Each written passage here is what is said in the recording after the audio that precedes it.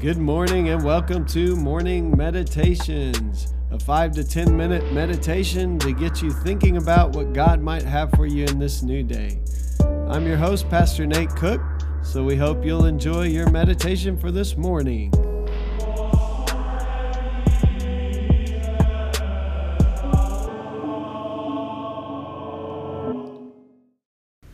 Hey, this is Pastor Nate, and this is your morning meditation for Thursday, March the 28th. This meditation is on 2 Corinthians chapter 4, starting in verse 16, and we'll read 5 verses of chapter 5 as well. Therefore, we do not lose heart, though outwardly we are wasting away, yet inwardly we are being renewed day by day.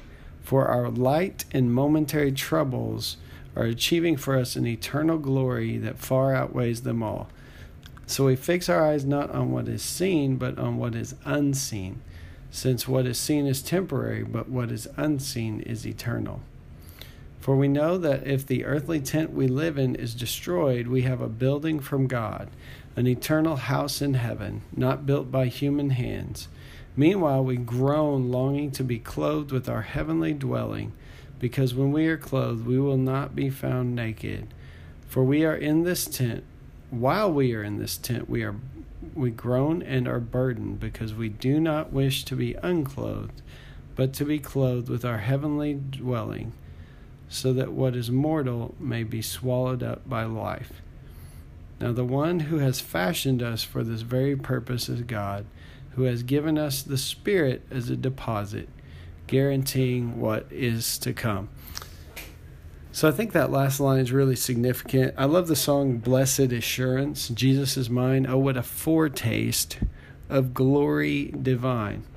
So one of the things I think we should understand about this life is that it's kind of a foretaste of what life with God will be like in eternity.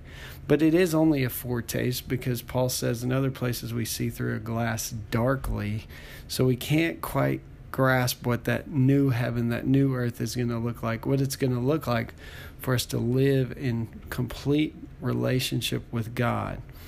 Here Paul is talking about a theme that he develops throughout his writings, and that is the theme of a new transformed body in the new creation, after we have died, after we've passed on. And so here we see that once again in Lent, it seems like the verses we've been reading have been talking about how life is temporary. And once again, Paul says we are wasting away outwardly, yet inwardly we're being renewed day by day. So there's a sense in which this new life is welling up within us, even as we age and even as our bodies are decaying.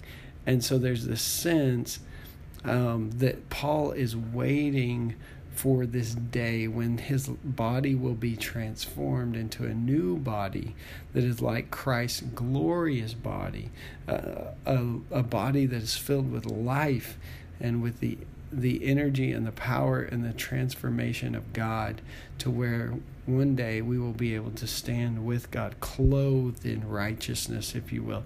And so there's this sense that Paul is really waiting and groaning. It says we groan and are burdened because we want to be clothed with our heavenly dwelling.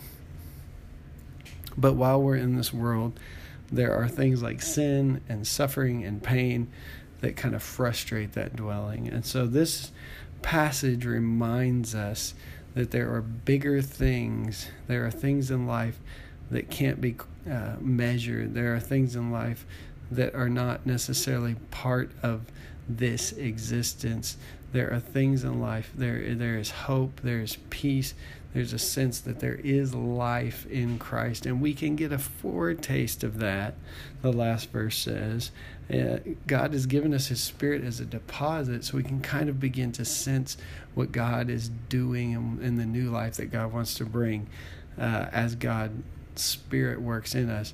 But we can never quite fully taste it until the outer body, which the what should I say, corrupted body, the body of this earth, the body that's under the fall of sin, until it fades away and we are transformed into this glorious body like Jesus Christ.